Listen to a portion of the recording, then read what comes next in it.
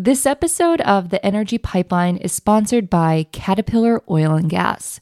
Since the 1930s, Caterpillar has manufactured engines for drilling, production, well service, and gas compression. With more than 2,100 dealer locations worldwide, Caterpillar offers customers a dedicated support team to assist with their premier power solutions. The Energy Pipeline is your lifeline to all things oil and gas, to drill down deep into the issues impacting our industry. From the frac site to the future of sustainability, hear more about industry issues, tools, and resources to streamline and modernize the future of oil and gas. Welcome to the Energy Pipeline. Hello, everybody. Welcome back to another episode of The Energy Pipeline. It is me, your host, Jordan Yates, and today I am joined by Kathy Shannon, the Executive Director of the Permian Basin Petroleum Museum. Kathy, how are you doing today? We're doing great today. Amazing. I'm holding on to my voice for dear life right now. We are at PBIOS, and we have been chit-chatting with a lot of people since we've been here. Has that been the case for you? Absolutely, yes. Lots of people. It's been very fun, though. Kathy, like we said, is with the Permian Basin Petroleum Museum. Kathy, how long have you been there? I've been there 28 years. Okay. So quite a while. I started as Director of Education and then moved on to Director in 2004. That's amazing. So you're going to have a lot of insights on this museum and everything about it, correct? I hope so. Well, guys, I am so excited for us to get into it. Kathy, can you first kind of give us an overview of what this museum is and what the mission of the museum is? So our mission is really to share the petroleum and energy story and its impact on our lives. Mm-hmm. And to do that, we have exhibits about the petroleum industry. We have exhibits about our cultural history of the Permian Basin. We have a beautiful mineral gallery. And then we added the Chaparral race cars in 2004. And what that did, that helped us expand on kind of a science mission. And that was what was so important when we redid our exhibits, is that we focus on the technology of this industry. Yeah. People think of it as old and dusty and dirty, and there's so much more. And so when we completed our $18 million renovation in 2016, they did such a great job of featuring this industry as just top-notch, highly technical, bright, good colors, all of that. So I used to say that our main thing was education, and that is a big, big piece of who we are. But, these last couple of years, it's been being an advocate for this industry. Yeah. There's a lot out there that's not so nice. And so that really, I think, has become very important, because the only way we can get kids interested in coming into this industry is that if we get the truth out there about it and what a cool, innovative industry it is. Yeah, absolutely. Because it's nice that you're a real brick and mortar type of educational institution, because a lot of times I'll notice too, I'll get frustrated because I'm like, why don't people know how great this industry is? But then it's like, okay, well, where do I point them? What are the good resources, And we ideally would love for the podcast to be a good resource, but I like that they can go somewhere like your museum and actually be immersed in the experience and have that good vibe associated with it. Yes, yeah, that good vibe. 96% of everything you have around you, on you, whatever, is a petroleum product. And so people just don't realize that. I was in California a couple of weeks ago, and she's like, so petroleum museum, what? Why? And I said, well, you would be very hungry standing here naked if you didn't have the petroleum industry. So, and she was stunned. She had no idea. Her cell phone, her computer, her clothes, how they cook her food, how they ship her food, it's all petroleum. Yeah. And it was great because she was interested and fascinated. If you can catch them and get their interest, then they kind of break away from that really bad vibe they feel when they hear petroleum. So that's nice. Yeah. Our third episode of this podcast was petrochemicals and everything they're used in and like what they are, because I think the truth is people just think oil is for your car. They don't think about that it's turned into so many other things. And I mean, it's not their fault. It's not common knowledge. Like we have to teach them. The industry has never been good about advocating for itself. Mm-hmm. They just got the job done. Yeah. They didn't quote unquote waste time. They were working. They were out there looking for more oil and more natural gas, and then all of a sudden it comes up that nobody understands it, and then you get these people with all the negativity about it, and bless their hearts, they can't catch up. They just can't get caught back up, and so that's what we do. We try and get out there and talk about it, and let people know what a big piece of their life it is. Absolutely. And I feel like since you guys are in Midland, I would assume, correct me if I'm wrong, is the support for the museum pretty heavy considering this is an oil and gas town? It is very much so. We are so fortunate that our foundations and our companies and our donors are huge support for us. We couldn't do it. We're not government funded, so we have to raise all of our money. We have about a $1.6 million budget. We just completed an $8 million $6 million education center where we will do our classes and, impact those kids. So, but we have great support from our community. We're fortunate. That's amazing. Do people often come out of town to come see it? Like, do you ever see field trips? Like, what kind of visitors are you getting? We do a lot of field trips. A lot of the small towns, this is their going to the big city, and they'll go to Mr. Gatti's Pizza and then come out and visit us. We'll do classes and tour, kind of a combination for these kids. And then we get a lot of interstate visitors. Yeah, really. So your snowbirds come right through here. Yeah. And so they will stop.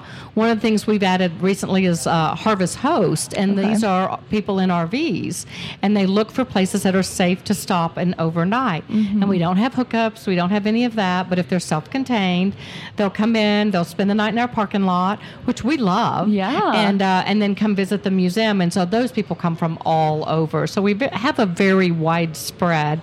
Interstate 20 is a pretty busy road, so we get some traffic. We have about 50,000 people a year come through. That's really cool. So, I mean, as you guys have seen, and everybody listening knows, like, this industry has been evolving so much. I mean, even in the 5 or 6 years I've been in it, but I can only imagine what you've seen, the 30-ish years you've been at the museum. Can you kind of tell us from your point of view how you've seen the industry evolve and how the museum's evolved with it? The museum has evolved a lot, but, really, Midland, early on, Midland was primarily oil. And then when we couldn't get any more oil out of the reservoirs we were in, they went to natural gas. So they drilled deeper. And then we became a big natural gas community. Yeah. And then with the shale, the oil came back around. So you've seen that transition that now, all the oil drilling is here. And so that's been good. We're seeing less and less independent companies. So the big ones are coming in. Pioneer just got purchased by Exxon, and Concho by ConocoPhillips. And so that's a big shift. You had Midlanders running their own companies that were big supporters of the museum, and so we're having to work a little harder getting the big oil companies because they're often based in Houston. Yeah, they don't know who we are. Girl, come visit us. There you go. That's right. So that is changing the landscape, and it will probably continue to change it. It's getting to where drilling is so expensive; it's hard for the independents to stay in. Yeah, and that's kind of sad because they were the ones who built our community. They built the hospital, they built the theater, they built the Petroleum Museum. So that'll be a bit of a shift that we're going to have to figure out. Yeah, that's interesting. I never even thought about the impact of that because to me, it seems so natural. Like, I feel like companies are constantly getting bought out in this industry, but I didn't think of the impact of the really big ones coming in who aren't typically based out of Midland. And that's interesting. I see I'm learning something right now. Yeah. It's a changing landscape for us. Yeah. So a big thing that has evolved a lot, constantly, is the technology. What kind of technology do you guys showcase at the museum? So we try and do a pretty good overview. So we start even with a beautiful diorama that shows you that this area was the Permian Sea, and that's why we're so blessed with the oil we have now. And then we move into a little bit of history, and then one of our big exhibits is the Petro Trekker, and it's a very futuristic, like a spaceship. My grandkids think it's a spaceship, but it's looking at technologies like drilling with lasers and using nanobots and like independently run, like our Sea Spider, can move on its own and go deeper in the ocean than people can go. But they took all of that for that exhibit from things that are being worked on. So it's not completely made up and foreign. And the great story, we had an event there, and we were getting ready to shut down, and a man got shut down in the Petro Trekker. And we felt terrible. I'm like, I am so sorry. He goes, no, I had to go back. I had to see it again.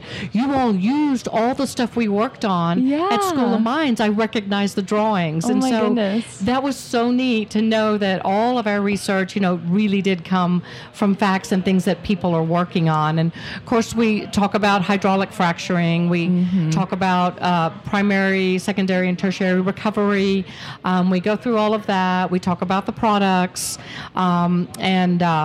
So we cover it all, but with a big umbrella. There's something we couldn't get super specific. We do have an exhibit on economics, and because oil is a commodity, and people kind of think the oil companies set the price, and so trying to get that across that doesn't work that way. OPEC has a little more impact on it than we do, but it's absolutely a commodity that's bought and sold, and so those are things that's important for people to understand, that they have just completely wrong concept of. That would be like thinking 7-Eleven sets the price of Coca-Cola. It's the same thing. It doesn't happen that way. And so it's important to talk about those economics and talk about technologies and how they get it out. And they need to appreciate the work these guys put in and the technology they develop, because it is absolutely amazing that you can turn a drill bit 10,000 feet underground and hit something the size of a trash can top. Yeah. And they can do it. And that's after 3 or 4 miles of drilling laterally. So what they have developed is absolutely incredible. And for these guys in the industry, they love it. They do it because they love it. It's not a job they have to go to every day. It is something like, what can we figure out next? Exactly. And so that's what's been exciting, is to meet these guys who have figured out all kinds of things. So it's a great industry. Yeah, no, the morale is so much fun. I love the camaraderie of it. And especially like you said, like they're excited to be there, because when you're in the industry and you get it, you understand how awesome it is, and you have fun with it. But I'm curious with like the current society and the focus on sustainability and how people think oil and gas is bad. Like, oh my gosh, why do you do that? Do you guys have anything that's focused on like sort of that aspect, like the environmental impact within the museum? We don't have a big, heavy environmental impact display. We have an exhibit called Mythcrackers, and so it will talk about, we use way more water to water golf courses than we use in the industry. But then that gives you a chance to talk about, but what they're doing now is they're figuring out how to recycle. There are companies out there. A great story for the industry was the CO2 flooding. Well, that was a waste product, and then somebody came up with like, can't we do something with this? And they can. And so that was tertiary recovery. And then you have a company like Kinder Morgan, and that's what they do from a product that 20 years ago was a waste product. And so that's the industry continually working on. These guys don't want to hurt the environment. I mean, they're big outdoor guys for the most part. They're not out there to ruin the environment. And so we do it right now. This country drills for oil and gas cleaner than anyone in the world. And so if you think it makes sense to go buy oil from Venezuela, where there's no rules on how dirty you can get the environment, and that's better than buying from your producers here that do it the cleanest, best way possible. And I think those are things people don't understand. And it's also not going to be a quick switch. If 96% of everything you have is oil and gas, most of us are not willing to go back to like caveman times. You cook with fire and you wear skins. That's about what it is. And so you have even like deaths from climate have dropped to almost nothing, because we can control our climate with oil and gas, with air conditioning, with heating. We've got warning systems. We've got things, and it's all because of the good, abundant, reliable energy we have. And so it makes it a safer world for us. So it's actually a pretty rough world out there if we don't learn how to control it. And having access to energy, you look at the interior of Africa, where a baby born a few weeks early there won't make it because they don't have electricity, plug an incubator in, where our babies will make it. And you're condemning these people to dying of emphysema at 40 because they're cooking inside their huts and breathing. Mm-hmm. Kids have asthma. It's not a pretty sight. Yeah. And so the whole point is to get this access to good, reliable energy to as many people as possible to make their lives better. And you pull that away, you're keeping those people in poverty. And frankly, a lot of the rest of us would end up there if you really think you can pull it out from under us. Yeah, and that's the interesting thing to me is like we've mentioned many times, like the petrochemicals that are broken down for things like our clothing, rubber, plastics, all, like, you know, farming. Like there's so much it goes into to where it's like people say go electric, get an electric car, and it's like, where do you think the materials come from, you know? And that's why I love that you guys have a museum dedicated to teaching people this stuff. Like, we can't just expect people to know. Like, how would they know? There's too much to know in this world, exactly. You know? And these people were like in the music industry where they mix the soundtracks for Disney. Yeah. So they're not dummies at all. They just have no idea. She was just amazed at everything I told her. She knew nothing about the industry. And once they learned, because I remember looking at one young lady from Norway, and she was pretty anti-oil and gas. I'm like, so how are you getting home? Because I'm not going to get on the first electric airplane, you know, or row your own boat over. Yeah. It was like she never thought of that. Yeah. I'm not getting on the first solar plane. Yeah. I mean, this is all great, and I think we can balance it. Think about a hospital with no petroleum products and no medicines. Yeah, I mean, that's your plastic gloves, like the bags of blood. Yep. Yeah, literally everything. And plus, a lot of medicines are petroleum-based. So there's a lot out there, and they just... It's hard to wrap your head around how petroleum affects just every aspect of your life. For sure. So like with the fact that electric is like getting integrated into the oil and gas industry, has the museum caught up yet to adding in that stuff? Like I know we have e-frac now, we have other electric products that's slowly creeping in. Is that something you guys have started integrating? It really isn't. We just have a broader picture. Okay. We talk about hydraulic fracturing because, you know, fracking, which I am not ever allowed to use that term. It's always hydraulic fracturing. Oh my goodness. But we don't get that specific. Okay. And so, but we do brown bag lunches, and we can talk about it. So there are things we can keep up with, you know, as we talk about it, but the exhibits aren't quite that specific. Yeah, they're also really expensive and time-consuming to make them. You don't just put it in there, you know, like there's some forethought that has to happen. The last renovation was $18 million, so it's not an easy thing to change all that out. If anybody wants to donate another $18 million, we'll add it in. You come let me know. I'll talk to you. Oh my goodness. Well, speaking of myths, what is like to you the craziest myth that you guys have been able to like crack in your myth crackers? Or your favorite. It doesn't even have to be the most outlandish. I'll tell you one of my favorite stories, and this was years ago. There was a couple from out of town, and she looks at us and, what did she say? She wanted to know why we needed petroleum and why it was such a big deal. And it was just kind of fascinating. I'm like, I'm not sure where to start. Yeah. But like that purse you're carrying is a petroleum product, and your car runs on it, and it's made of, I mean, it's things like that. I think the myths, like with the water, it's really interesting. We water golf courses using way more water. I'm trying to think. It's been a little while since I've been in there, but and that oil comes from dinosaurs, and technically dinosaurs are land reptiles, and oil comes from sea life. So those are just fun things that are not a big deal whether you know or you don't know, but it's just kind of fun. Just that this was the Permian Sea 3 times, and that gives us our big, thick reservoirs. So they just, I guess it's always just fascinating. They just have no idea, but make them think about a solar or an electric airplane, and that'll usually get their attention. Yeah, no, I think like solar stuff is so fun in addition, you know, but it's Absolutely. like, it's a cool technology as well. Like I love energy. I love all energy, but I understand that there's like time and place for each and every one. Yes. And like when we talk energy transition, a lot of people think, oh, we're transitioning away from oil and gas, but it's like we're transitioning to a more energy diverse future where it's like we have all of it. We don't just have one. Like that would be silly. Why would we do that? Scott Tinker has a great start to one of his talks, and he says, you know, I like cow or steak, and his wife likes vegetables, and he goes, and I like ice cream. And so it's not a very good meal for just a steak. But you combine all of that together, it's a great meal, and it works, and it fills all these nutritional requirements. Well, that's what oil and gas and solar and wind and all of that. Solar and wind, they just don't have capacity yet.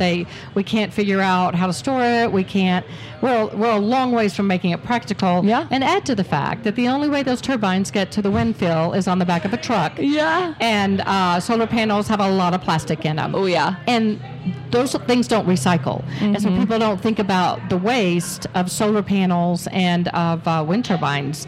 They cut those up and they bury them. And some of that's toxic in the land. Yeah. Solar panels are highly toxic with all those things, and they haven't figured out how to strip those of the rare minerals they need. So they just go in the landfill, and those aren't good for the land.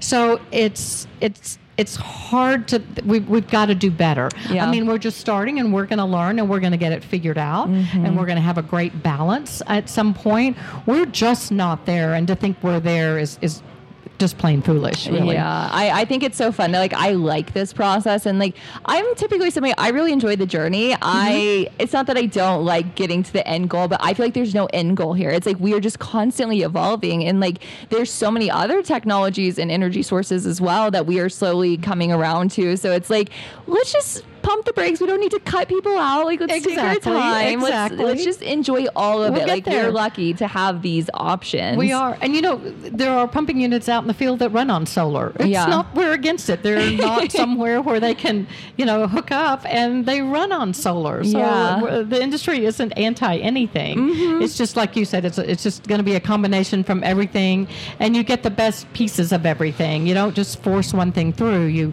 get it figured out, and then you have the best of the best out there working. And so that's what's most efficient. Yeah. So something I'm curious about is typically the reactions people have before and after the museum, like little kids. What do kids come out thinking, or questions that they normally have? Like, what is their impression of seeing this stuff for the first time? I think they're fascinated because a lot of them know that their parents work in the industry, but they have no idea what they do. I used to ask and be like, whose parents work in the oil industry? And they'd all raise their hands. I'm like, so what does your dad do? I don't know.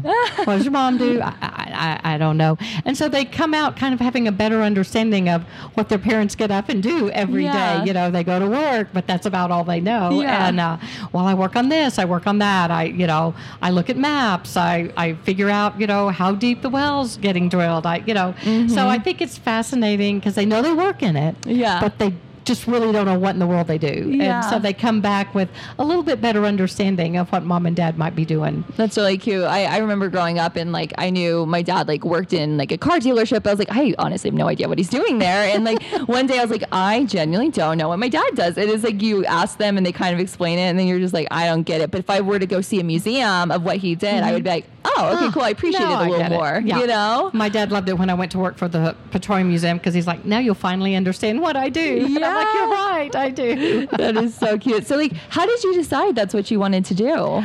I really came from a very much a volunteer background. I actually have a Bachelor of Fine Arts that came in interior design. So that came in very handy with the renovations and being able to read blueprints and designing exhibits and, figuring it all out. But museums always fascinated me. So I had been a volunteer at the Museum of the Southwest. I had been a volunteer at the Haley Library. I'd been a volunteer at the Commemorative Air Force Museum. And then the education job came open, and I applied, and they took a chance and hired me because I'd worked with kids training, I'd worked with adults training, and so it was just this great background of all volunteer work that all came together to help me get this job. So it's an interesting way to get there, but it just, so people remember that everything you do along the way, really adds to that depth you have as you go on. Yeah, and sometimes you can't really see it when you're in it, but then sometimes you take a step back and you're like, wow, like this really was all building to something. Meanwhile, sometimes when you're making the decision, you're like, okay, I just need a job, I need to do this and that. But it's cool to look back and see your tenure there, because you really have like fully committed to this career. And I love to see people steadfast like that. I feel like a lot of people my age, it's like every year it's a different job, a different company, and they can't make up their their minds, but I really respect seeing people actually see it through at one place. So I'm proud of you. Well, thank you. It's been fun to start out in education. That was fun, and it was really good timing because museums in the late 90s were just figuring out that we couldn't just sit around and keep old stuff and you couldn't touch it. Yeah. It's like, okay, that doesn't have a real sustainable point going forward. Yeah. So in the late 90s, museums began to think, okay, we need to tell stories. Even if we have old stuff, there are great stories behind it. Yeah. And so we need to do those stories, and we need to work on this. And so it was just a fabulous time to get into the museum world, and so it just kind of grew from there. And so I was really lucky to be in it, and in the time where we really decided we needed to become relevant and be a part of our community. You know, we want to be part of our community, and they really didn't do that before. So so it was a great time to be in museums, and I'm proud of where museums in general have come. You know, it's a much more open space, inviting for all kinds of people, and you start with students. And kiddos, if you don't have kiddos interested in science by about the 3rd or 4th grade, you'll never have them interested. Yeah. And so, there's so many ways you can impact your community. I mean, when we do teacher workshops, I tell our people that help us fund it, I'm like, you train one teacher, they go back and they train 30 kids. Yeah. I mean, your multiplier effect is huge. So we're always working on trying to help our teachers, because if you're an elementary school teacher, you didn't major in science. Yeah. You're like, holy cow, I don't even know what to do. Exactly. And so, we do that, and to help them get to where, they want to go, and just help. And I think it makes a difference. I really do. Yeah, I mean, I feel like I've talked to a lot of people in manufacturing, oil and gas, and they're like, when do we get people started? And they're like, maybe in college, high school, middle school. I'm like, no, we need to go all the way back. And then they're like, how do we talk to kids? Like, where are they? Like, where do you find these kids? How do you inspire them? But you guys have the best medium of educating these children and educating the educators. So it's a really great platform that you guys have, and it sounds like you're using it well. We are. We do. I mean, and it's just hands-on for science. I had coaches for science a lot of times in high school. Yeah. And they just hand you worksheets and you had to read the book. Well, science is about exploding things and catching things on fire and, making ooey gooey stuff. And you can get kids hooked in that way. And we also have quite an assortment of animals at the museum. Oh. We have a wallaby, we have prairie dogs, we have snakes, we have giant tortoise. And I remember people would go, why do you have a wallaby? It's like, because if I can get a kid interested in that wallaby, I've got them. Yeah. And we talk about ecosystems, and we talk about biology, and then science begins to get real and fun. And so there's lots of ways to do it, and you don't do it with a book and a worksheet. Yeah, I feel like animals are a bit more relatable than the other stuff. That's so smart.